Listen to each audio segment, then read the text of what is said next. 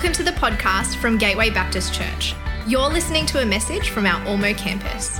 Find us at gatewaybaptist.com.au if you'd like to connect with us as we seek to change lives by following Jesus in our community, our nation, and our world.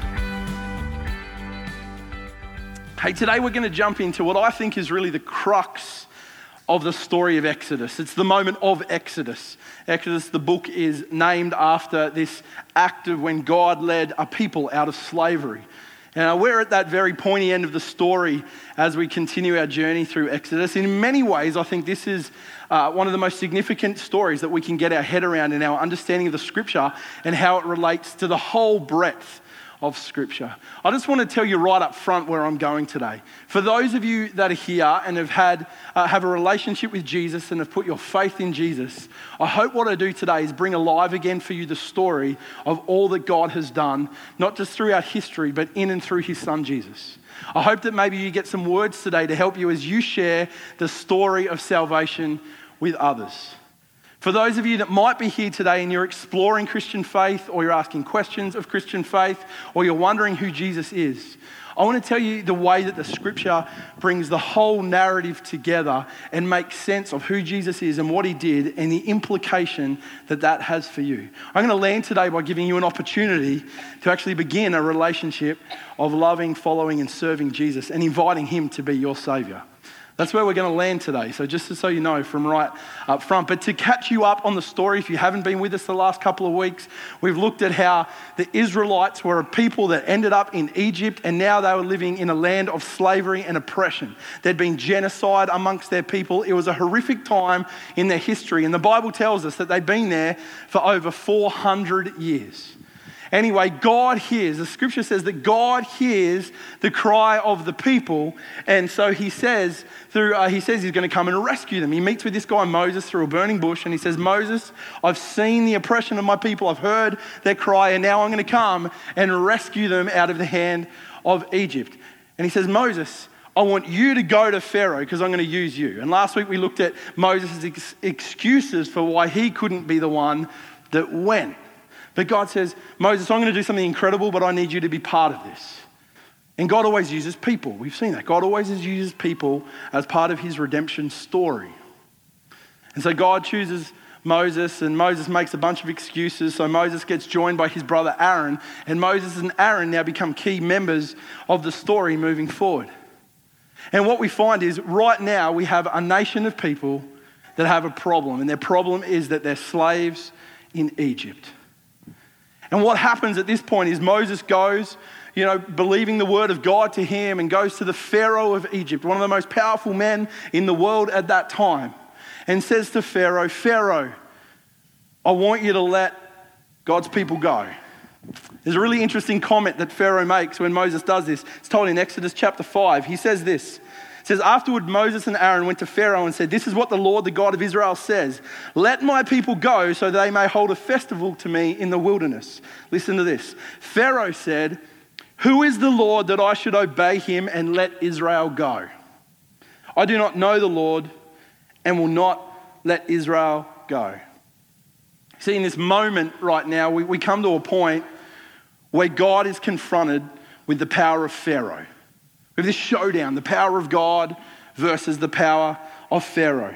A little bit later in chapter 9, this is what God says to Moses. He says, get up early in the morning and confront Pharaoh and say to him, this is what the Lord, the God of the Hebrews says, let my people go so they may worship me, or this time I will send the full forces of my plagues against you and your officials and your people, so you may know that there is no one like me in all the earth. So we have the Pharaoh, like the picture of power in humanity at the time. Pharaoh saw himself almost godlike. And Pharaoh says, I don't care what your God says. I don't know who he is. I have no account for him, and I have no regard for him. And God says to Pharaoh, well, Pharaoh, you're about to discover that there is no one like me on all the world. We have this confrontation of power, the power of Pharaoh and the power of God.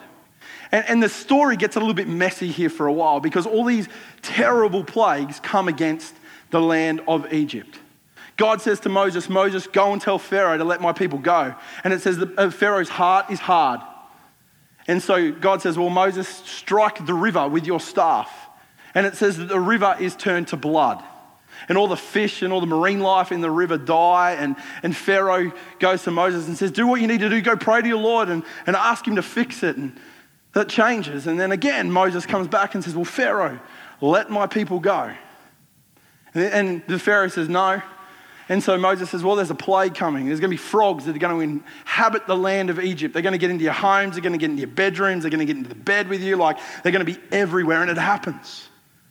And again, Pharaoh says to Moses, whatever you need to do to stop this. And Moses prays and the plague ends. It says actually there were that many frog carcasses that were piled up in Egypt that the stench of rotting frogs. Can you just imagine that? This was a horrific time in the land of Egypt. And this pattern continues. We won't go through the details of every plague today, but there's all these plagues that come. Moses comes to Pharaoh, says, I want you to let my people go. It says that Pharaoh's heart is hard and he won't let them go. And so this plague is visited upon the land of Egypt. And as we go through the plagues, we realize that during the plagues, the people of Israel are spared often the devastation of what happens in the plagues. And so, there's the blood in the river, there's the frogs, and then there's a plague of gnats, like just inhabiting people's skin. And then there's a plague of flies, and then there's a plague of livestock, or all the livestock die, and there's a plague of locusts, and there's a plague of a hailstorm. And even in the midst of this, he asks, where is God? Like, where's the goodness of God in the midst of these plagues? There's a little verse in there that I think gives us a little picture of what God is like, because he says, Moses, go talk to Pharaoh. This is verse chapter 9 again. He says, go and tell Pharaoh about the hailstorm that's about to be visited upon the land of Egypt. He said, therefore, at this time tomorrow, I'll send the worst hailstorm that's ever fallen on Egypt from the day it was founded till now. Give an order, Pharaoh, to bring your livestock and everything you have in the field to a place of shelter, because the hail will fall on every person and animal that's not been brought in and is still out in the field, and they will die. See, even in the midst of this, God shows his nature as a gracious God. But the hailstorm comes and it's devastating to the land of Egypt. But still, it says, once the weather had cleared up, Pharaoh's heart was hard. It's crazy, isn't it, when you think about the details of this devastating plague. Pharaoh acknowledges that the power of God and says he'll fix it. Plague goes away. Pharaoh's heart is hardened. We wonder why Pharaoh could possibly be like this, but I actually wonder if we've been like this at times. You had one of those moments in desperation, you've cried out to God, everything's going wrong, and you don't know what else to do, there's nowhere else to turn, so you get on your knees and you go, God, can you just fix this situation? I've done something really stupid. Can you just stop the consequences that could happen, not happen? Can you intervene in this moment? And you pray and you're just filled with anxiety about it, and all you can do is ask God to do something about it. And you wake up the next morning, it's been fixed. And then you think to yourself, that sorted itself out. I reckon that just happened. I reckon there was a good kind of stroke of luck there for me. Or maybe those couple of phone calls I made fixed the circumstance. And suddenly we forget how desperate we were for God to step in and fix things. Suddenly we find ourselves in a place where we've tried to step in, where we've started to take glory for the thing that God did. And I reckon I can see that in Pharaoh. Like Pharaoh says, well, that was a pretty devastating time, that hail. I told Moses to go do whatever he needed to do with his God and tell him to go away. I've woken up this morning, the sun's shining, the hail's gone. We'll recover from this land of Egypt. No, I'm not going to let them go. And so devastating plague after devastating plague after devastating plague after devastating plague until we get to the final one.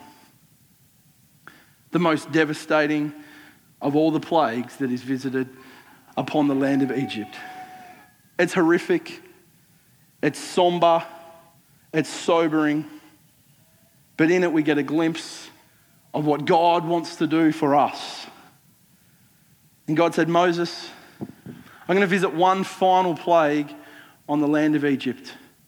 And it's going to be the worst and the most devastating one. The locusts were bad, the darkness was bad, the gnats were bad, the boils were bad. It was all bad. But this is going to strike at a place that is harder and worse than anything they've ever experienced. He says, there's going to be a plague of death that's going to come through the land. And on this particular night, this plague of death is going to come through the land, and the firstborn son of every family, every animal is going to perish as this plague passes through the land. But he says, Moses, I actually need you to give some instruction to the people of Israel about what I need them to do as this plague starts making its way towards the land of Egypt. And the Bible says this, that every firstborn in the land of Egypt, it doesn't say every firstborn of the Egyptians, it says every firstborn in the land of Egypt. In other words, no discrimination there. But God says, okay, Moses, I want you to do something because I do actually want to discriminate in this case.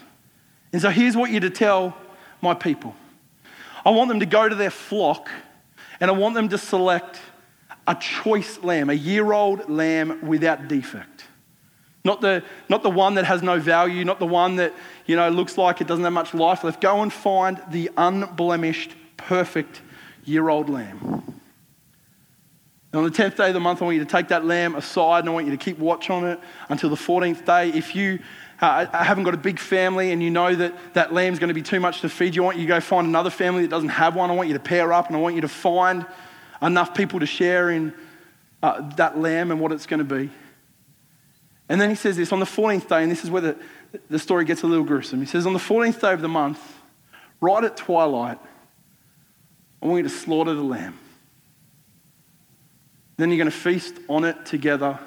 But before you do, what I need you to do is I need you to take the blood. And we think of blood as gory and gruesome, but blood equals life. It's blood that actually brings life to us. If you think about it, blood equals life. And God says, when you slaughter the lamb, this is what I want you to tell all the people to do. Take some of the blood and go to their homes, and on the doorposts and on the frames of their home, I want them to spread the blood. And so there were all the Israelites spreading the blood of the lamb on the door frames of their homes. And then God goes on to give some very, very specific instructions about the meal that they had to share together. And the scripture tells us what goes down that night. Let me pick the story up from Exodus chapter 12. God says this, on that same night, I will pass through Egypt and strike down every firstborn of both people and animals, and I will bring judgment on all the gods of Egypt, for I am the Lord. The blood will be a sign for you on the houses where you are, and when I see the blood, I will pass over you. No destructive plague will touch you when I strike Egypt. You see, the people of Israel stood under the protection of the blood of the unblemished lamb. And the plague came through the land of Egypt, the Bible tells us. But every house that had the blood of the lamb on the doorposts and the frame of the house, that plague of death passed over that house. Now, you might be familiar with this whole idea of Passover. It's something we talk about occasionally in church. It's a festival that became an annual event for the people of Israel. And you see, God said out the back of this, he said, okay, this is an important night. This is the night where the blood of the lamb, the sacrificed blood of the lamb, actually brought salvation. And at the end of this, Pharaoh wakes up and there's wailing and there's mourning and there's grief throughout the whole land of Egypt. And Pharaoh says to Moses, get your people and get out of my land. And at this moment, the exodus of Israel from Egypt begins.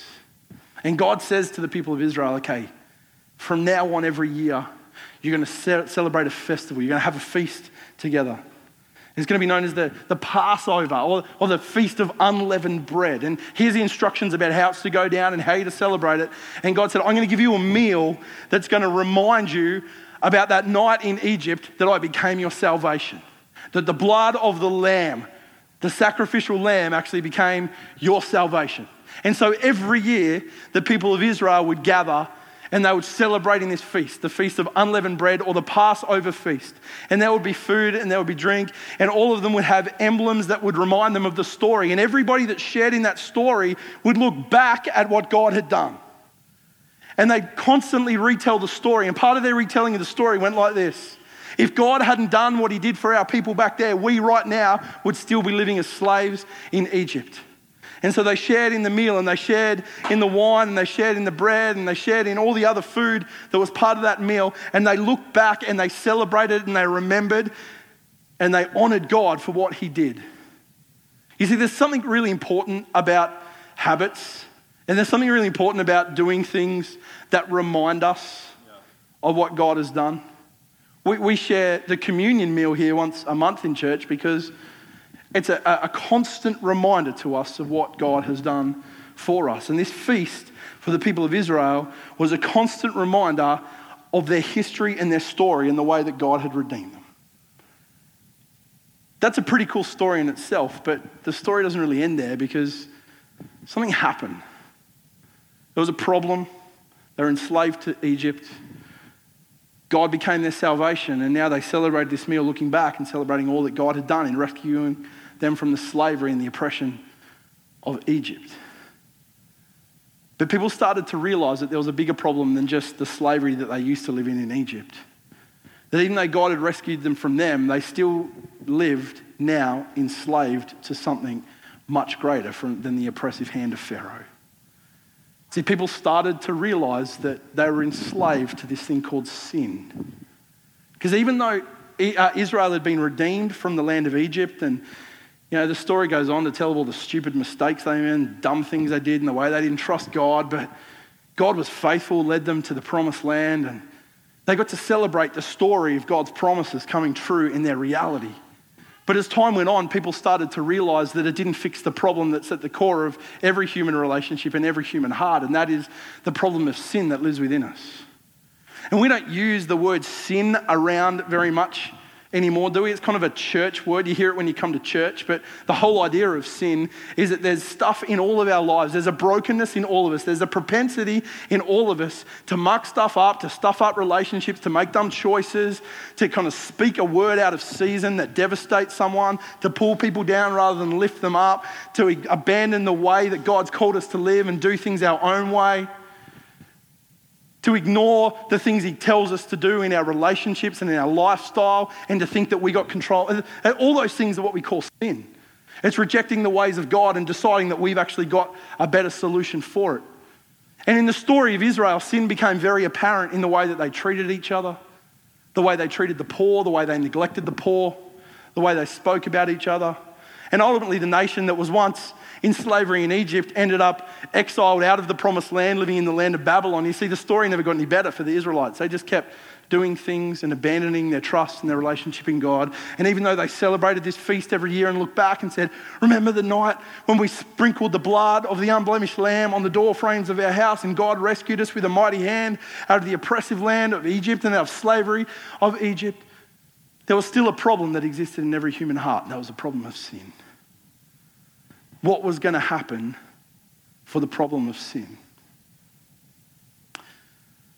Some hundreds of years later, hundreds and hundreds of years later, hundreds and hundreds of years later, every year after that feast had been celebrated, John, one of the 4 gospel writers, starts his story of the life of Jesus by saying this. In John chapter 1, it says that John the Baptist, who was actually the cousin of Jesus, was in the wilderness one day and he sees Jesus coming.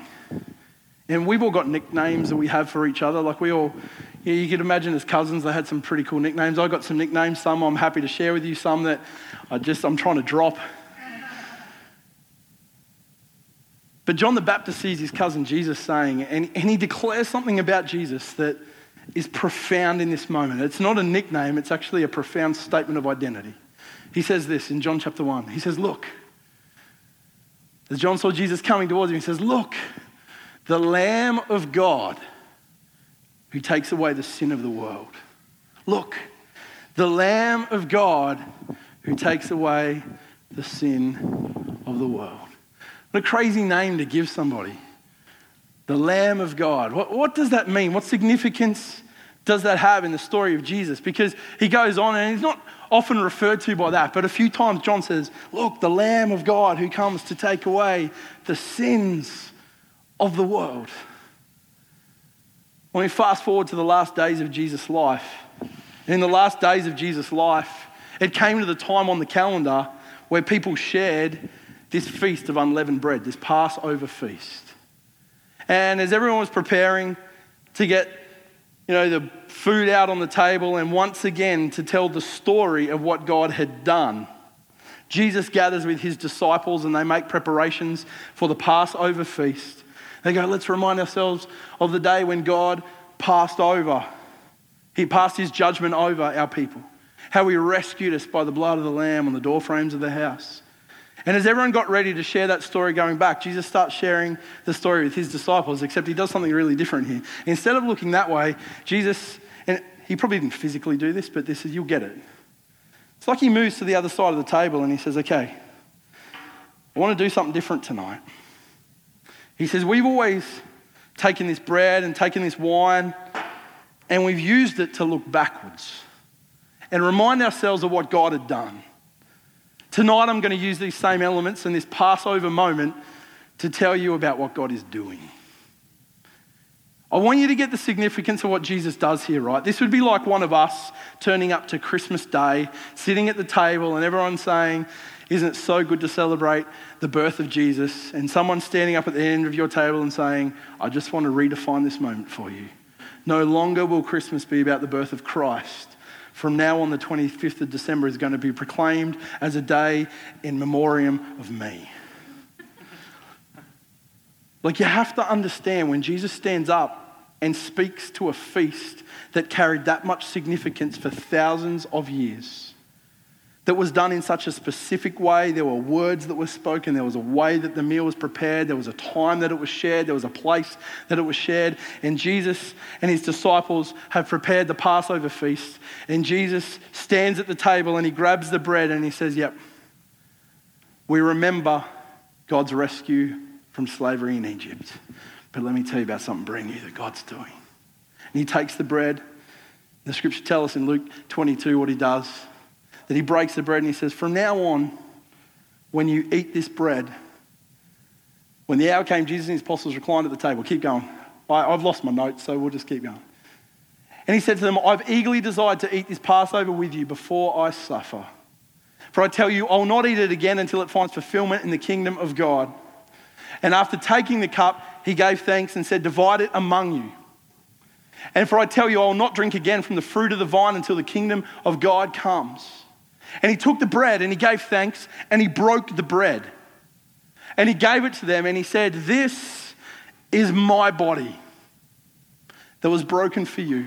Do this in remembrance of me. In the same way, after the supper, he took the cup, saying, this cup is the new covenant in my blood, which is poured out for you. Do this in remembrance of me. See, God gave the people of Israel a meal to remember all that he'd done. Now Jesus gives us a meal to remember all that he's going to do. And he walked out of that meal and out of that moment, and the clock started to tick when he found himself hung on a cross. And if we gazed upon that cross, we always have nice, clean cut crosses. But when Jesus was brought down to that cross, his blood was smeared across the cross beams of that cross. And in that moment, something brand new is declared, isn't it? John the Baptist, behold, the Lamb of God who takes away the sins of the world. See, Jesus came and was nailed to a rugged Roman cross. The Lamb of God, the perfect, unblemished sacrifice of God, come for the sins of the world. Now, the story doesn't quite end or even consolidate itself there. You see, there were thousands of people that died on Roman crosses every year. It wasn't a new sight to see someone hung on a cross. And so Jesus on the cross was just one amongst hundreds, amongst thousands of others that had their life taken by the powerful, brutal Roman regime on the cross. But Jesus' story kind of comes full circle when on the third day something incredible happened. You see, right back in Egypt, the power of God confronted the power of Pharaoh. And God won, the blood of the Lamb was spread on the doorframes of the house, and anyone that stood in the shadow of those doorframes and the blood of the Lamb was spared the judgment of God, and the grace of God was poured out on them, and they were rescued and they were redeemed, and God's salvation came to bear on them. In the cross, the power of God confronted something much greater than the power of Pharaoh. The power of God confronted the power of death, the last thing that could ever separate us from an eternal relationship with him. And so with the cross still looming large and the blood of Jesus on the cross, I would keep going that way, but we'll feed back really badly. On the third day, something incredible happened. The Lamb of God walked free from the clutches of death. We call it the resurrection. It's why we meet on a Sunday. It's Resurrection Sunday. It's why we gather on a Sunday, because the story of Jesus takes fulfillment in the fact that the perfect Lamb of God was nailed on a cross for the forgiveness of your sins. But on the third day, he rose to life and said the final thing, death, it's been confronted and it's been defeated. And so suddenly the cross of Christ now stands alone amongst all those that lost their life on those rugged Roman crosses. Because now it carries with it the promise of salvation to all who choose to stand in the shadow of the blood of the perfect sacrifice of the Lamb of God for our sins. The Bible talks about this in a whole bunch of places. As we go further on, 1 Peter 1 says this, "For you know that it was not with perishable things such as silver or gold that you were redeemed from the empty way of life handed down to you from your ancestors, but with the precious blood of Christ, a lamb without blemish or defect. He was chosen before the creation of the world, but was revealed in these last times for your sake." I need the band to come and join me this morning. See, what God did in Egypt was really just a small taste of what God would do for all of us. Everyone back there that stood in the shadow of the sacrificed lamb and the blood of the lamb that was smeared on the doorframes of their house escaped the judgment and the wrath of God and discovered God as their salvation. You know what the Bible tells us? The cross of Christ happened because none of us have the capacity to save ourselves. None of us have enough goodness in us to actually make restitution for the stupid things we've done or the sin that we have committed. See, the Israelites had nothing in their own power to stop what was going on, but God gave them a way out of their mess. And through it, he became their salvation. And every one of us doesn't actually have the capacity to be our own saviour. See, lots of people try to be their own saviour. You see, they try and behave their way into God's good books, or they try and do lots of good stuff, or they try and be better, or they try and just, take control of things. But at some point, all of us realise that we don't have the capacity in ourselves to deal with the mess that we carry. And the most glaring reminder of that is that every one of us in this room has a date at the end of our story where death will enter our picture. No one has ever worked out a way to escape the final reality of death, except the Lamb of God, who died on that cross and shed his blood to take away your sins. And he declared it was finished. And on the third day, he walked free from the clutches of death. And he said, from now on, anyone who chooses to put their trust and their faith and their hope in me and what I've done and my blood that equals life that was shed so that you could have life. You see, this is what it means to put your faith in Jesus or to become a Christian. Not to try harder to get into God's good favor, but at some point to submit yourself to the fact that God has done everything for you that you could not do for yourself. And he shed his blood so you could be forgiven. And he walked through the clutches of death so one day you too can walk through death into life in Christ for all eternity. Through the precious sacrificed blood of the Lamb of God, Jesus. I said this is where the Exodus story really carries its parallels and its power. Because God gave us a great context to make sense of what he was going to do. And that was the story of Israel, and this is now the story of us. And everyone that stood in the shadow of that door frame was spared the wrath of God.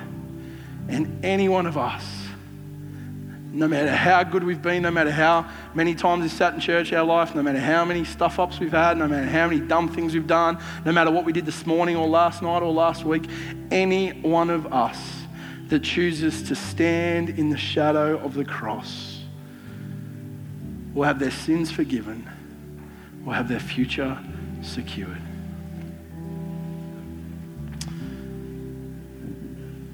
Lord Jesus, the perfect Lamb of God that was given for us. I want to thank you, Jesus, that you chose to shed your blood so that I could be forgiven. And thank you, Jesus, that you gave your life so that I may have life. Thank you, Jesus, that in your blood I don't have to atone or make restitution for my own sins, but I can lean into you and trust what you've done for me. I want to thank you for all that you've done and all that you continue to do. I want to thank you that in the cross we don't just find life, we don't just find forgiveness, but we find purpose and we find hope eternal. God, may all of us choose to be washed and cleansed by the precious blood of Jesus that was shed for us. Thank you, Jesus, that this wasn't the end of your story, that you walked free from the clutches of death and you declared once and for all that it is finished. Nothing more needs to be done, that you've done everything that needs to be done so that we might have life in you, that we might have a relationship with you restored, our sins forgiven, our hope renewed, and our salvation come. Hey, can we stand this morning, church? I said right at the start of this service that I wanted to give an opportunity for anybody today that had never made the decision to actually stand in the shadow of the cross and say, Jesus, today I choose you and what you've done to be my story. You see, if you've been trying to get into God's good books by behaving better or being better, you'll never get there. You'll always feel like you come up short. The Bible says simply, anyone that chooses to put their faith in Jesus, and by putting your faith in Jesus, it's just declaring that he is Lord, by inviting him to be your Lord, by acknowledging that you were part of the reason that he got hung on a cross, that it was your sin and your brokenness that got him nailed up to that place in the first time. And the Bible just says if we confess our sins, if we say, God, I'm really sorry for the things I've done, but today I choose to accept your forgiveness. I choose to put my faith and my trust in you, invite you to be my Saviour. Well, guess what? One day you too, with me, with everyone else here that's chosen to make that declaration, will stand firm in the shadow of all that Christ has done, and we won't have to suffer the consequence of our sin. We won't have to suffer the reality of death, but we too will walk into all eternity in the presence of our loving Saviour Jesus. We hope you've been blessed by this message. We are a growing family and everybody who walks through our doors is welcome. If you'd like to connect with us, please head to gatewaybaptist.com.au to find out more.